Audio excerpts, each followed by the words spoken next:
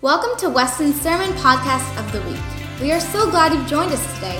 If you have been encouraged by our ministry and would like to support us financially, you can do so at westonroadchurch.com/give. Thanks for joining us this week, and we hope you enjoyed this week's message. You know, we've been talking about seasons. We've been in this series called All Seasons, and what we've been saying is, He is God in all seasons of life. We've talked about difficult seasons. We've talked about hidden seasons. And thank you for those of you who've let me know that some of these messages it's almost like God's been reading your mail. And you've let me know. And I really appreciate that. And I say thank you. But internally, I was telling the team, I can't let that get to my head either. And what happens inwardly is I might say, well, thank you for sharing that. It means a lot. But inwardly in my heart, I have to make sure that I'm not getting a big ego, that before the Lord, I give Him the glory. If God is going to use me or He's going to use you, people might say thank you to you, and there's nothing wrong with that. But then internally, as the posture of your heart, it shouldn't be, I want more recognition. This feels good. And we begin to have a puffed up ego. You've heard me say this, in the kingdom, there's no ego, amigo. We have to give God the glory. And we have to be able to go low. Amen? I might preach a sermon called Low Seasons. But that's not for today. Today, the title of the message, I'll give it to you later. But I want to start by recounting a story of a pastor's wife named Dodie. And this pastor's wife, with her husband, dedicated themselves to the ministry, the work of building the kingdom and building a church. But she was diagnosed with metastatic cancer of the liver. And this was 15 days before Christmas on December 10th, 1981. A long time ago, I know. She was 48 years old at the time, and I just want to share with you some of what the doctor was saying, the interaction with her husband. So the doctor says, Pastor, I have some bad news for you. How many of you know you can never prepare for bad news? Seems like it just hits you unexpectedly all of the time whenever it shows up. Pastor, I have bad news for you. Your wife will be dead within a few weeks. Like, imagine hearing that. There's nothing we can do for her. No treatment we can give her. Her life is over. Just make up your mind. She's going to die within a few weeks. And as a man of faith, there has to be some pushback against that kind of report. And so the husband, who is the pastor, said, well, that's some sad news. He said, we believe in miracles. And the doctor said, well, you're going to have a miracle if she is going to live. And so the pastor looks at the doctor and said, well, we're going to get that miracle. And the couple I'm talking about is John Osteen and his wife, Dodie Osteen. And Dodie, October 22nd, is going to turn 90 years old. And so she was 48 when she was given a 3-week sentence to live.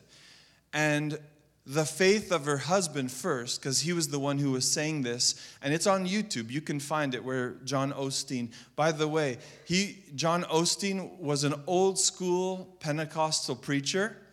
And actually, I went to Lakewood Church in Houston, Texas at the end of April of this year. And my friend is the drummer there, and I got to see like behind the scenes.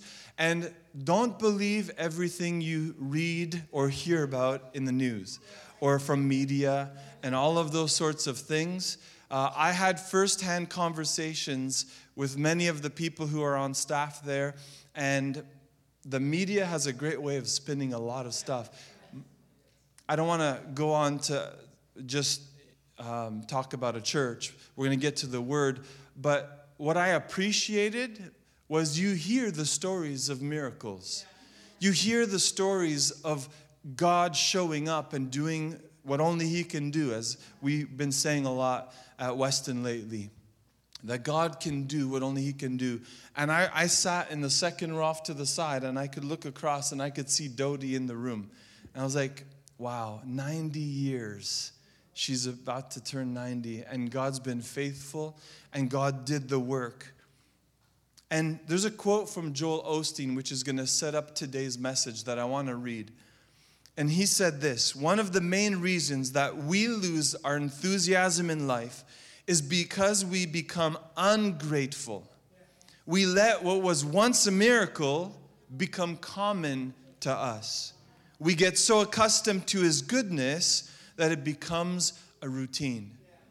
And when I thought about, that's an older quote, but when I remember hearing the story about his mother, I thought, it's so true. What God did, when she was 48, she's turning 90, it's easy to forget. But we need to remember, lest we become ungrateful. And today it's Thanksgiving. Maybe we're thankful for family, thankful for our job, thankful for whatever God is doing maybe. A lot of times, hear me for a second, it's based on material things. And at the end of this message, we're going to talk about a story out of Luke 17. But at the end, I want to make sure that we're able to see that even if Jesus didn't do another thing, what He's already done for you and me is still more than enough. Do you hear me?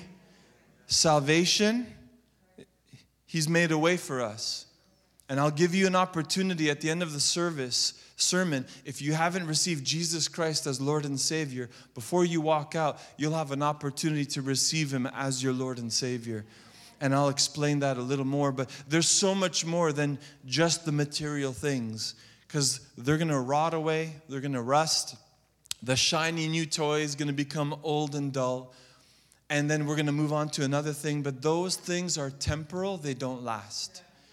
And anything we try to attain in this life, guess what? It stays here. But the only thing that we'll take is our salvation. We won't even take this body, as beautiful as some of ours are. We're going to get a new glorified body. And so today, with God's help, I want to preach to you out of Luke chapter 17.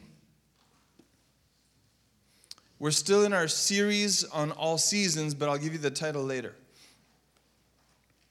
So if you have your Bible, would you stand to your feet? We'll read. We stand in honor of God's word, so all who are able, would you stand?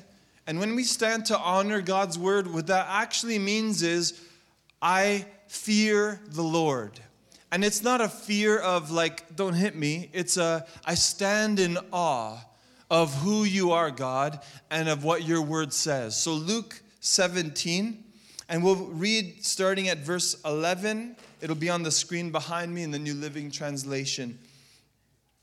As Jesus continued on toward Jerusalem, He reached the border between Galilee and Samaria.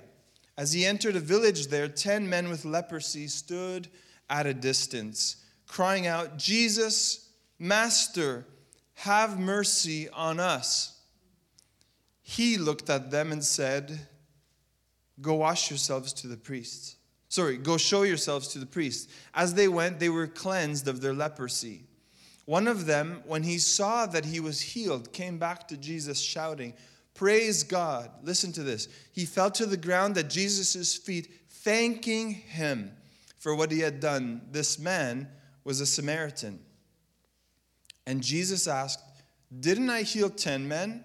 Where are the other 9? Has no one returned to give glory to God except this foreigner?" And Jesus said to the man, "Stand up and go. Your faith has healed you."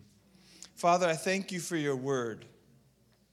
Your word carries more weight than man's opinion. Lord, your word is already anointed to do what you need it to do in our hearts and in our lives. So, Lord, now I humble myself as your servant under your mighty hand, Lord.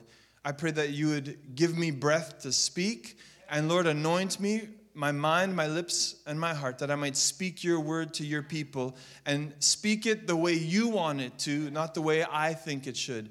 And so, God, I yield myself to your control, Holy Spirit. I give you this moment, and I speak to every heart. Be open to receive what God has for you. In Jesus' name, amen. You may be seated this morning.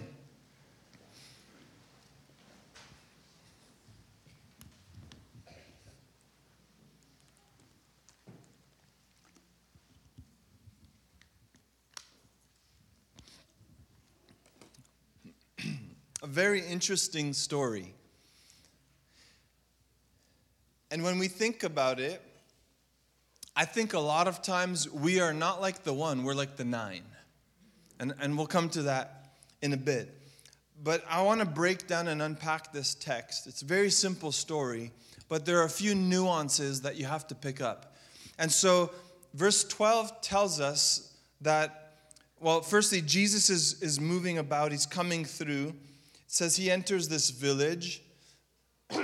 And here's what happens. The 10 men with leprosy stood at a distance. So again, there's some nuances there. So to understand that simple phrase, which maybe you would just gloss over it, Leviticus informs us that there were certain rules and regulations, such as, well, if you're sick, you do this. If you're not sick, well, then you're good and you could come do this. Or before you come back, this is what you have to do. There were some rules around ceremony, around being considered clean or unclean. And so Leviticus chapter 13, by the way, so we're reading in the New Testament. Jesus said, I've come not to abolish the law, but to what? Fulfill the law. So it doesn't mean that the Old Testament is garbage. We don't need to read it or understand it. Actually, when you understand the Old Testament, it informs what's going on in the New Testament and why certain things are the way they are. It's really fascinating when you actually begin to study the Word of God for yourself and not just take secondhand what you hear in a sermon. So read the Word, study the Word, stay in the Word. And so Leviticus 13, verses 45 and 46, look what it says. Those who suffer from a serious skin disease, that's what leprosy is, must tear their clothing and leave their hair uncombed. In other words, it's got to be very evident what's going on. They must cover their mouth and call out, unclean, unclean. As long as the serious disease lasts, they will be ceremonially unclean. They must live in isolation in their place outside the camp. So back to verse 12, 10 men with leprosy stood at a distance. Interesting. So they're following that part. But look at verse 13. It says that they're crying out, Jesus, Master, have mercy on us. Now, my curious mind says, shouldn't they have said, unclean, unclean? But instead, something in them, and it's called faith, I'll give you the answer, something inside of them is saying, hey guys, today is not like every other day. So they obeyed the first part about being at a distance, but they didn't say, unclean, unclean. That would have been normal and ordinary. You know, I've heard the definition of insanity is doing the same thing over and over and expecting different results. If they would have just said, unclean, unclean, stood at a distance, I don't know if anything would have changed in their circumstance, but they chose, I don't know what their thought process was, but I believe they took a step of faith when instead of saying unclean, unclean, they said, Jesus, Master. That word master is a big word. Master, have mercy on us. There was a submissiveness to their approach to Jesus. When you use the word master, it means that you are under that person, under their authority, under their sovereignty and their leadership. And so Jesus, Master, have mercy on us is a loaded phrase compared to unclean, unclean. They were basically with their faith saying today is not going to be the same. Something is different. We are stepping out in faith. And so Jesus takes note. the text goes on to say that he looked at them and he says something very interesting. You know, maybe they were hoping for something like, we're going to do something different. We're going to talk to him. Maybe he's going to come to us. He's going to reach out his hand and touch us so that we could be healed. You know, we have all these dreams and ideas of how God's going to move, how God's going to show up and do what only he can do. And, I don't know what their expectation was of what was Jesus going to do when you're face to face with him, when you call him and gather his attention. And he's fixed on us now. What is he going to do? Is he going to take mud? Is he going to spit on us? Is he going to touch us? You start to think. And instead, what does Jesus say in verse 14? He looks at them and then he says, go show yourselves to the priests. How many of you would have been satisfied if that's what Jesus responded when clearly you have leprosy and clearly you're an outcast, but now clearly you have his attention? And he's like, yeah, turn around and just walk and go see the priest. Go show yourself to him. But here's the thing. Again, there are nuances, and you have to understand what Jesus was actually telling them had very profound significance and meaning for them.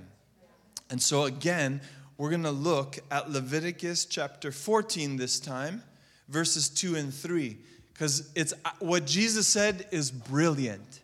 It was like a prophetic word before they were even healed, and he's telling them, turn around. Some of you might feel like God has rejected your prayer, that God has rejected your request and the thing that you've been bringing before him. But hear me, his ways are not your ways. His thoughts are not your thoughts. The Bible says his thoughts are high above your thoughts and his ways are higher than your ways. I can't never, with this finite mind, comprehend the way of God. And neither can you. One day on the other side of eternity, all of life's questions and the why did this happen that way and not this way, God, I pray, God, make it clear so I can see it. But on this side of eternity, hear me, we might never get the answer. And I have learned to be okay with that. Let me give you a very quick, personal, practical example. When my mom died from a car accident one Sunday night, those of you, if this is Weston's your home, you know my story. I'm not shy about it. I'm not ashamed of it. But I remember the biggest question that I could never answer was, why? Why did this have to happen? And I didn't think about the question long. You know who thought about it long? Everyone else. And they would come to us as a family and say, they were struggling. She was 50 years old. She loved the Lord. She was a sweet woman of God. Why her, Lord? Why not someone else or the other guy that T-boned them who was speeding in the Mustang? All those nuances. And then I had a friend from Bible school who wrote me a prophetic email. I say prophetic. We didn't use that language for the email. But as I read it and as I think back, he wrote a poem. And I can't find the email. I wish I could, to read back and reflect back. But the poem was addressing that very thing of why. Why did this have to happen? And he said, we can spend our whole lives stuck on why, but we will never know on this side of eternity. But one day, we will know in full, as the scripture says. And it just set me free from the question of why, Lord? Why does this have to happen? And it set me free. Jesus doesn't have to do things my way. He does things his way.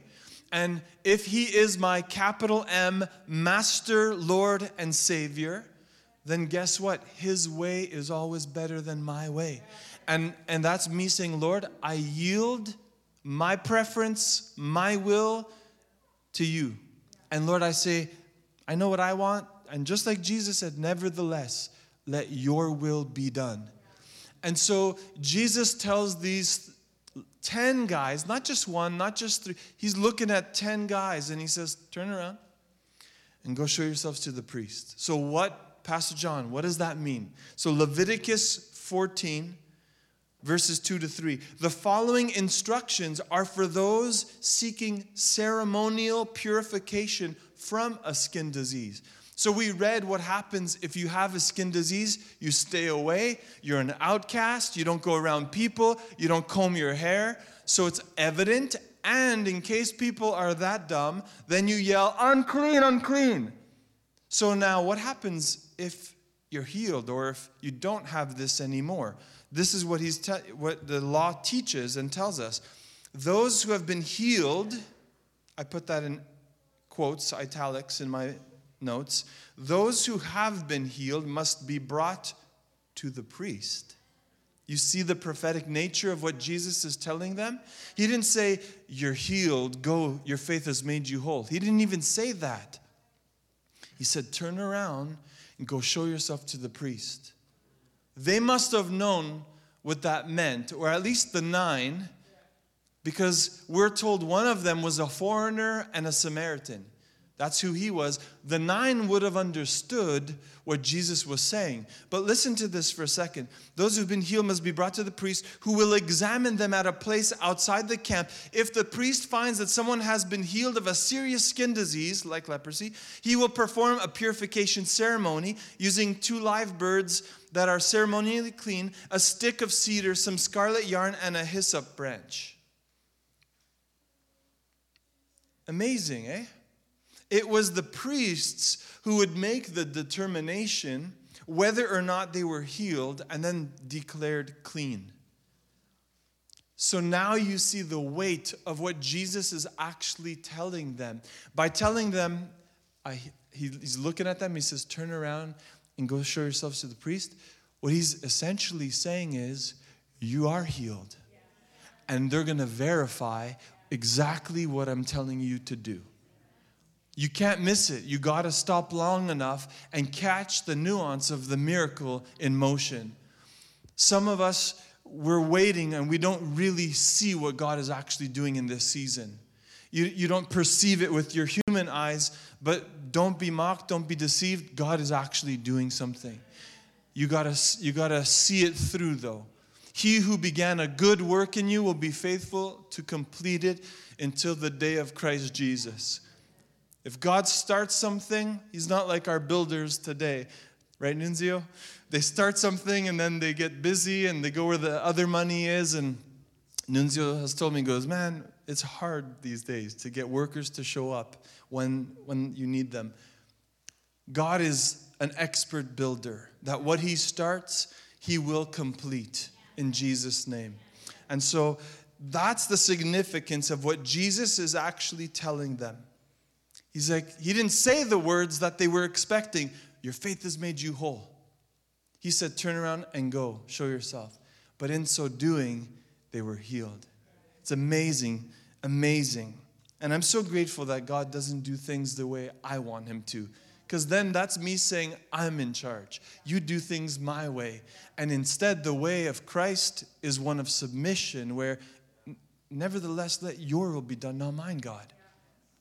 And here's the important part of the story. The healing is a miracle. It's great. But there's something, I think, even more important that Jesus wanted us to catch in the text. It says they were healed, verse 14, as they went. Jesus didn't heal them and then give the instruction.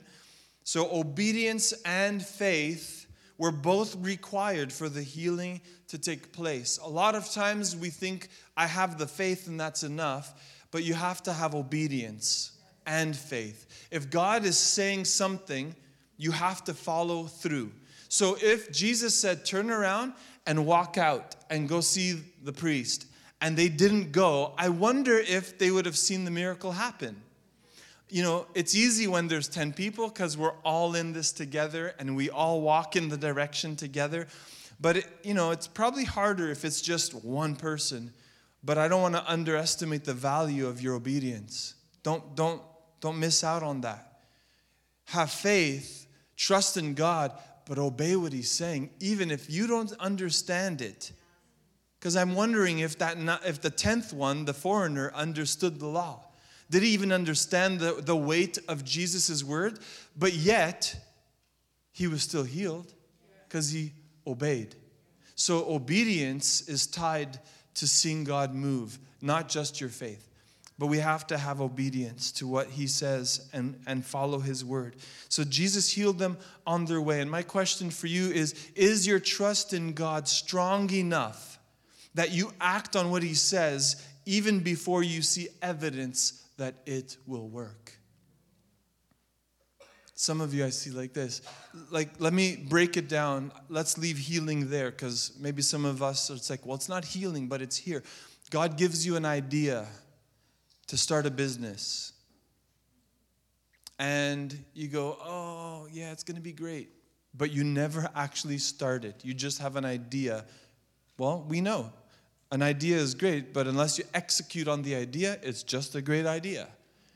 And for some of us, again, it's a hidden season of trial and error where God wants to teach you the skills of being an entrepreneur, a solopreneur, whatever that looks like in your scenario. But along the way, you're acquiring the tools necessary to run a business. Or maybe he's saying, hey, pick up the phone, and I want you to call this person and be a little vulnerable. Let them know you want to learn from them. Buy them a nice lunch, not like a $2 coffee. If you're going to ask someone for wisdom and some of their time, make sure you take good care of them. Go to a nice place if you're wanting to get wisdom, if you want to learn and you want to ask questions, because people who run businesses and who've been there, done that, they don't have a lot of time. And so, they can't do it for everyone, but if you become one of those people that they say yes to, be a good steward of that opportunity. But again, obedience. You got to obey. So it's not just for the healing. It could be very practical in life when God speaks to you. Our young adults this Friday, Leanna's been doing an awesome job leading them. She just told me before the service, she's like, Pastor John, Friday because they had like this outreach right here on our property where they had signs, free hot chocolate, and cars were pulling over, and people just couldn't understand. Like, is it like, you're sure we don't have to pay? It's like, no, it's free. Just take the cup, take the hot chocolate, the coffee, whatever it is. And we want to be a blessing. And she said, like, people started giving money. And the one, though, Leanna, I know that one. What did he say? Remind me that stuck out. I don't know if he's here today, so it's not to embarrass an individual. It's really the question. Oh, he said, what is this? We're a church. What kind of church? A Christian church. And then he said to her, oh, well, I'm a bad Christian. And it's like, well, we're here for people. And if you're a bad Christian, you need Jesus. That's exactly why we're here. And it's amazing just acting in faith with an idea where we're able to connect with a person who I'm sure went home and thought a lot about their decisions in life, how they're acting, how they're behaving, and then has an opportunity. And I'll give you an opportunity, I said, at the end of the service to receive Christ, because you will never be the same again. The way he healed the 10 lepers with just his word, a command out of his mouth, he can turn your life around for the good. He can pull you out of a life of sin and then set you apart for your generation to be used with a purpose, for a purpose, and on purpose. And so again, is your trust in God strong enough that you act on what he says even before you see evidence that it will work? And I'm praying more and more these days, God, since we value your word, if I hear your word, help me to obey it even if I don't make sense of it. And I'll be honest, it was easy when I was single. You get married, it becomes a little harder, and then you have children, it gets multiplied. The difficulty of that gets a little harder because a decision affects a lot of other things, like dominoes that start to fall. May God help us. Husbands and wives, we got to hear the Lord together for our families. We don't want to step out on a whim or on a good thought. We want to make sure we hear from the Lord. And so what we're getting at in this text, again, The healing is amazing. We've been taking time to unpack it. But there's something else that Jesus wants us to catch in this whole story. And we find it in verses 15 and 16. I want to read that, verse 15. One of them. In my Bible, I underlined one.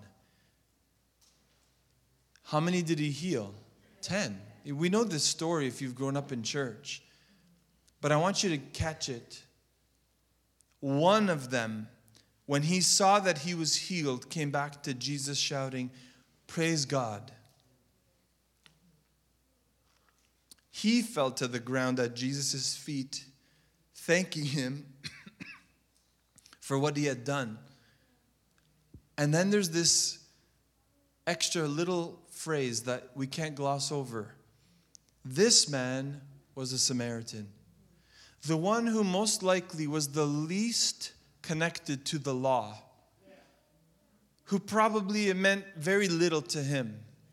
He was a foreigner. By the way, Jews and Samaritans didn't mix, didn't get along, didn't hang out, didn't associate with one another. I don't know how he made it in with the other 9. We assumed the other 9 were Jewish. But he was a part of this group of 10. And you would think the 9 that understood Jesus' words of turn around and go show yourself to the priest, they would have known instantly. The foreigner wouldn't have known. So to him, okay, I'm going to go. In faith and obedience, I'm going to go. Not knowing, understanding fully why, but I'm going to do it. On his way, he's the one who sees and goes, oh, I'm healed. It doesn't even say he went to the priest or made it there, but that he had to go back to Jesus, the source. Jesus, the source of the healing. The source of the word that brought change and brought life. And he goes back to Jesus, and it says that he praised God. And he fell at his feet and started thanking him. I want to speak, the title of the message is Thanksgiving Seasons. Thanksgiving seasons. And real short, real simple. Every season is a season for Thanksgiving.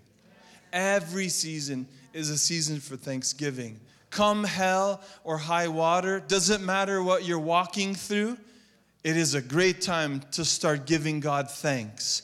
It might not make sense to your brain, but you know God is always working for your good, for the good of those who love him and who are called according to his purpose. So when I read that scripture, there's a condition. You have to love the Lord. Romans 8:28. God causes all things to work together for the good of those who love God and who are called according to his purpose. Do you love the Lord today? Do you love the Lord with all of your heart, with all of your strength, with all of your mind, with all of your might, with all of your soul? That means with everything. Because he cares about you. All were healed, but only one of them stopped to praise God. And that phrase, this man was a Samaritan, the least likely person, was the only one who came back. The least likely person. What is Luke trying to show us? Luke is showing us that God offers grace to everyone. Not just to Israel, not just to a certain special group of people, but the opportunity is to everyone. Doesn't matter your current situation. Doesn't matter what you've been going through. Doesn't matter your background, your family history, your last name, your social status, your financial status, your education, your career path, or not. Doesn't matter. God is showing his grace and his mercy to whosoever will call on the name of the Lord. And so it doesn't matter, just like in our story, if you fit in or if you're an outcast. You know, one of the things we love about our church is that we're a welcoming church. People say, I felt so loved when I came in, that people went out of their way to say hi and to greet me. And if you know me, I might ask your name about 14 times, but I'll get it. I'll get it. And I make no apology. I'm like, sorry, I love names. I love learning names. I love challenging my brain to remember names and faces. But it's because every single person counts. Every person matters to God. If you matter to God, you should matter to other Christians who call themselves Christians. And so, as we think about what Jesus is saying, he could have commented about so many other things in this story, like, yeah, you've been healed, right? Even though you're a Samaritan, I still got you. He didn't even say that. You know what he commented on? Weren't there 10? Where are the other 9?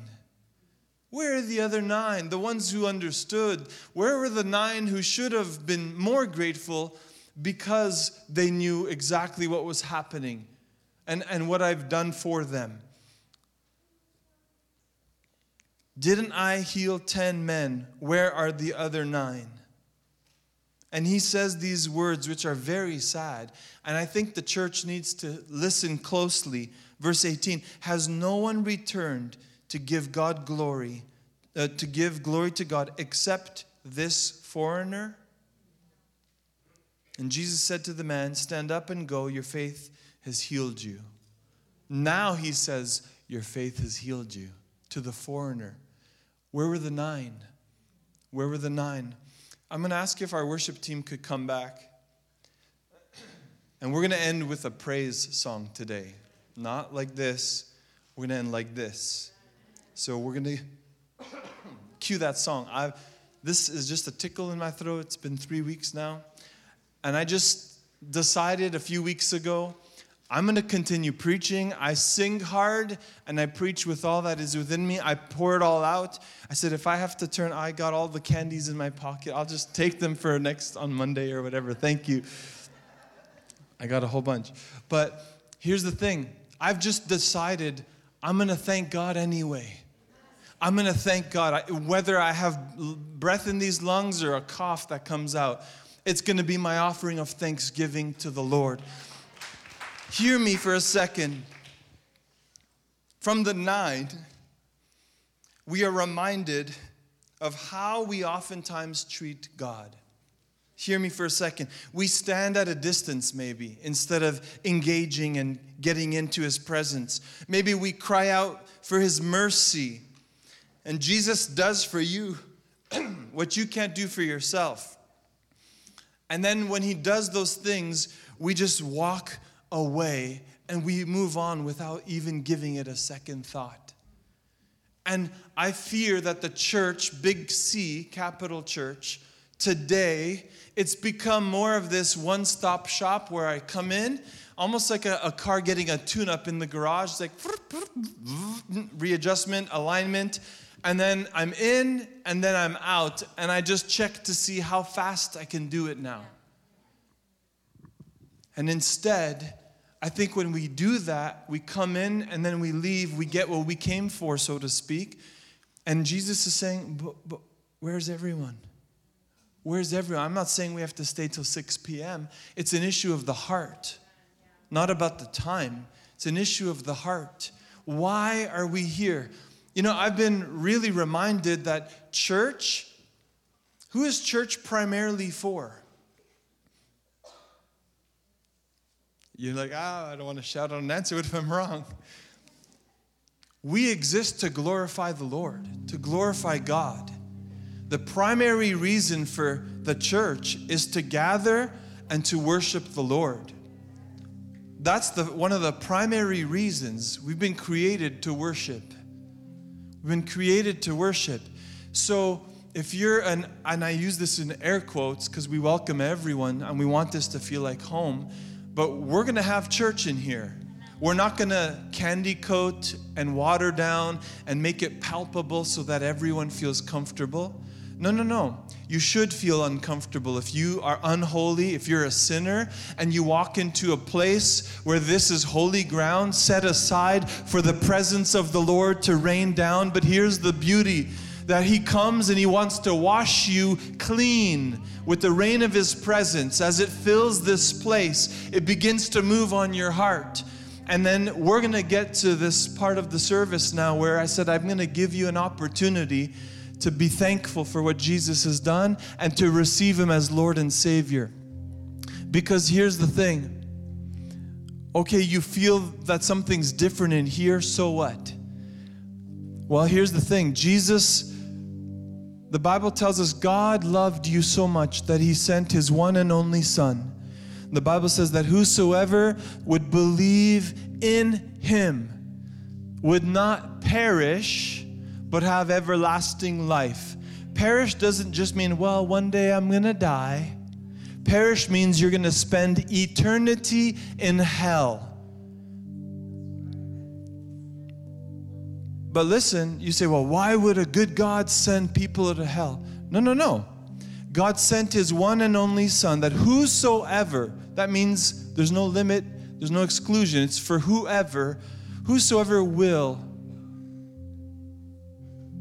God so loved the world, He gave His one and only Son, that whoever would believe in Him would not go to hell, would not perish, but have what? Everlasting life. That means when we pass from death here, we're going to pass to life there. And listen, I'll be very honest with you because I love you. The Bible never says good people go to heaven and bad people go to hell. That's maybe what some crazy person who doesn't know the Bible would teach a child. But hear me, the Bible says, and Jesus Himself was the one who said it, I am the way, the truth, and the life. No one comes to the Father except through me. And I'm here to, again, because I love you, to tell you there are not many ways to God the Father. There is only one way, and it is through a relationship with Jesus Christ. And when you confess, Romans 10, confess with your mouth that Jesus Christ is Lord, and you believe in your heart that God raised Him from the dead, you will be saved. Would you stand to your feet as I give you an opportunity today to receive Christ for the first time, or maybe you're going to recommit your life to Christ.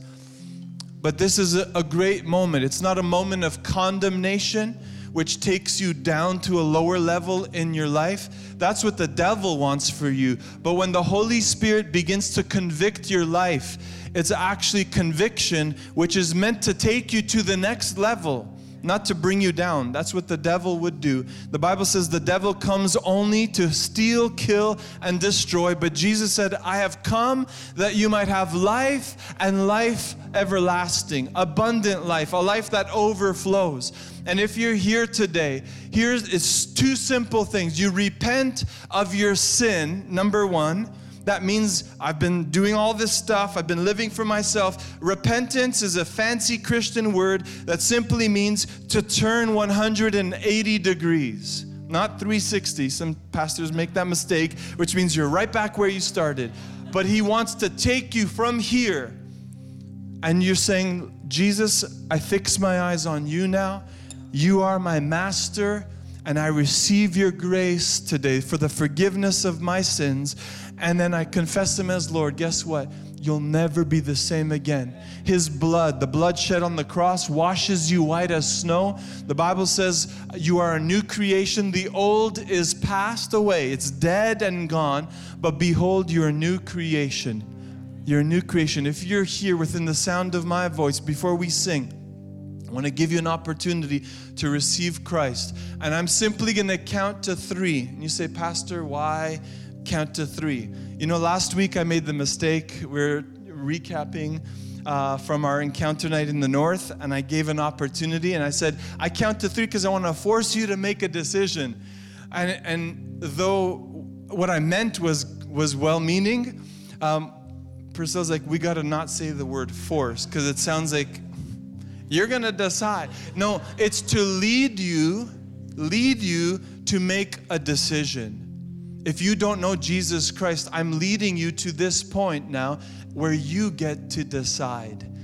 Maybe you've been backslidden, you once served the Lord, and you've been running hard in the other direction. I believe this is your divine opportunity. It's a season of thanksgiving that you can thank God that He interrupted you on this rat race, this crazy life you've been going about living. And He interrupted your plans to say, hey, I'm calling you back to the Father. And if you're here and you're either for the first time going to pray this, or you're running back to Jesus today, would you slip your hand on the count of 3, and I'm going to lead you in a prayer. 1, 2, 3. Slip it high, but real quick. Not to embarrass you, just to acknowledge. Is there anyone in this room? Is there anyone here today? You say, I'm going to give my life to Jesus and surrender it to His Lordship. In Jesus' name. And if you're watching online, I don't want to forget about this opportunity that you have. So I'm going to lead us in this prayer, and then we're going to sing. And we're going to rejoice in what God has done. So repeat this prayer after me. Say, Heavenly Father, I come to you today just as I am, but thank you that you don't want to leave me the way I came. Thank you that you want to transform me from the inside out. And so I come to you now, and I repent of my sin. I repent of living life my way. And I turn to follow you, Jesus. I willingly confess that I need you now. And I confess that Jesus, you are Lord. And God, I believe that you raised them from the dead. And so I receive you now by faith. And I thank you that I will never be the same again. From this day forward, help me to serve you and help me to live for you with no nonsense, not being fake about it, but being real with you, Jesus. I give you my life. It is yours forevermore. In Jesus' name, amen. Amen. Amen. So listen, I just want to say, I didn't see any hands in the room, and I don't take that as a hit on my ministry. I just look at it and say, we never know what God's doing in someone's heart. If you prayed that prayer for the first time, or you're recommitting your life to Christ, on the black Connect card, there's a moment there, a checkbox that you can say, I've prayed this way. First time decision for Christ, or I'm recommitting my life to Christ. If you're watching online, you can fill it out digitally as well. But let us know that you've made this prayer and you've prayed this. It means a lot, but we want to follow up with you and come alongside of you in this decision. And I want to end by saying this, and then we're going to sing. Are we ready? Amen. We're ready. We're going to sing this song. But Hebrews 13 verse 15 says this: therefore by Him, let us continually offer the sacrifice of praise to God, that is the fruit of our lips, giving thanks to His name. And there's a quote from a man I want to read. It says, H.A. Ironside, we would worry less if we praised more. Thanksgiving is the enemy of discontent and dissatisfaction. Can I tell you one thing that's going to inform what we're about to do as we close the service? There's a study that was done on the brain and on the body and on the thoughts, and it simply is this: did you know that gratitude, the act of gratitude, and anxiety, stress, they can't exist in the brain at the same time? And the reminder then is, am I spending more time in this zone of anxiety and stress and all of that? Or can I flip that switch and praise the Lord. You want the more scientific way? Because I feel like some of you got that and then some of you are still questioning. Listen, studies have shown that gratitude reduces anxiety, depression too, in part by optimizing the function of the autonomic nervous system as well as those same neurotransmitters involved in anxiety. The brain can't respond to anxiety and gratitude at the same time, which means it's one or the other. Yeah. So to be less anxious, let's be more grateful. And on this Thanksgiving, we want to end by giving thanks to God. I end with this, and then I'm going to turn it over to the team. 1 Thessalonians 5:18, one of my favorite scriptures, says, "Be thankful in all circumstances, for this is God's will for you who belong to Christ Jesus." Be thankful in everything, in all circumstances. Not thankful for everything. Thankful in everything that we go through. Amen?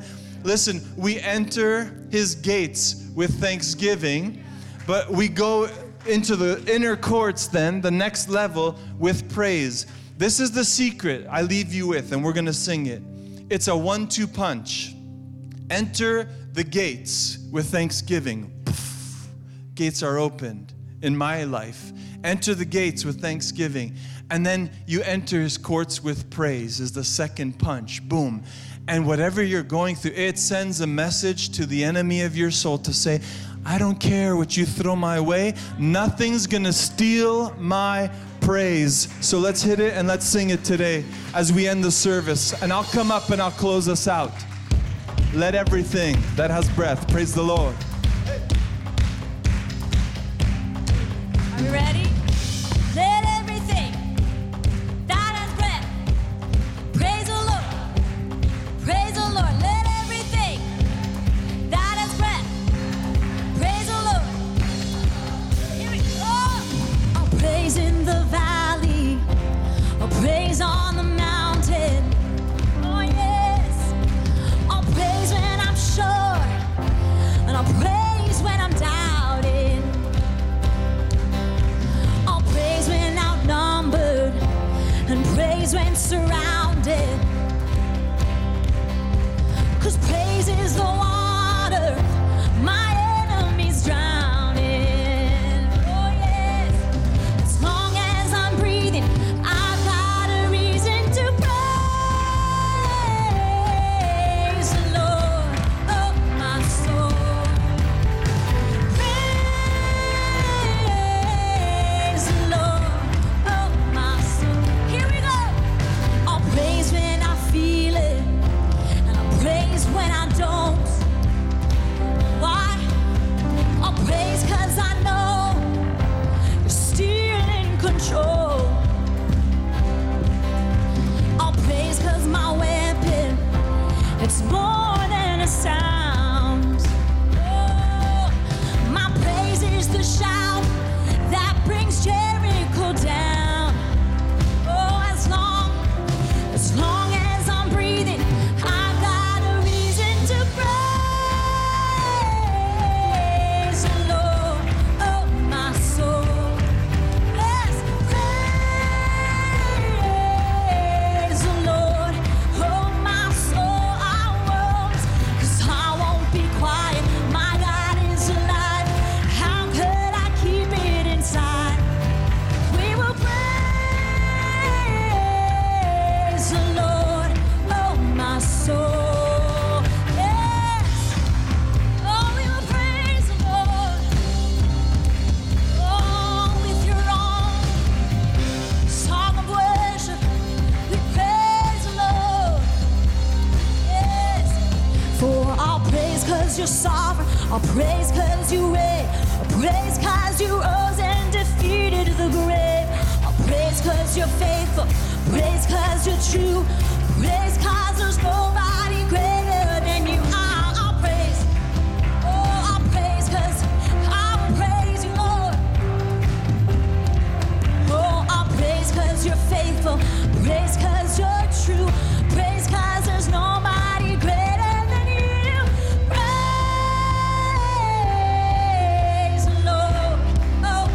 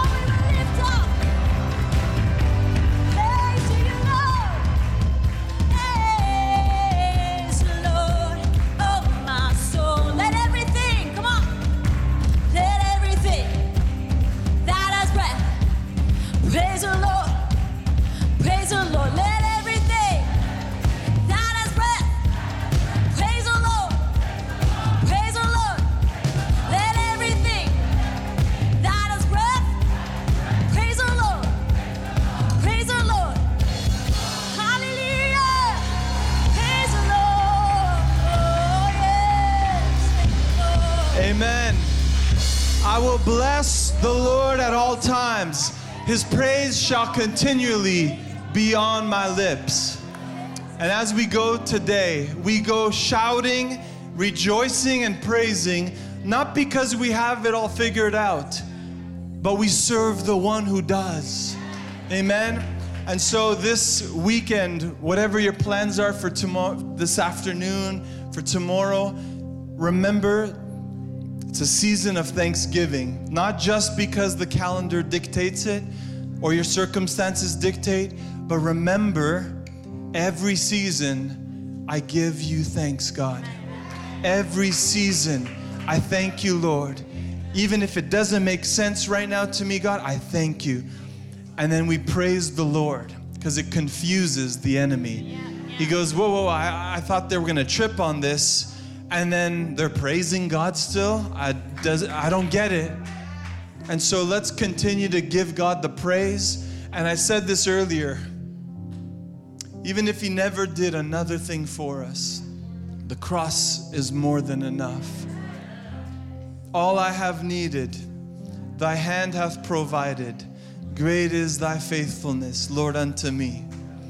Father, I thank you for this day. This is the day the Lord has made. I will rejoice and be glad in it.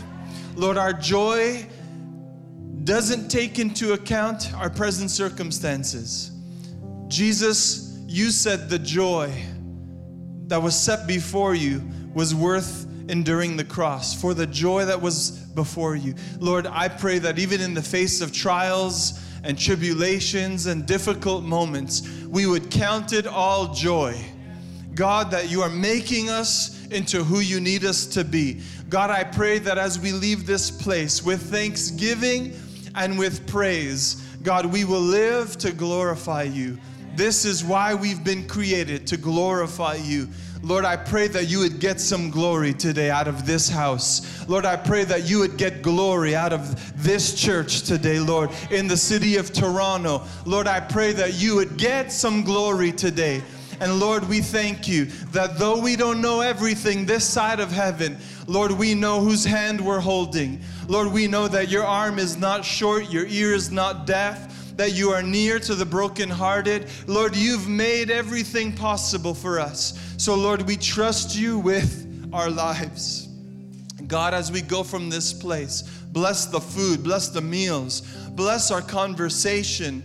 Lord, and may we be careful about how we speak about you, careful about how we speak about your church, which is your bride, your prized possession. Lord, careful to even speak of how we speak about Israel, Lord, the apple of your eye.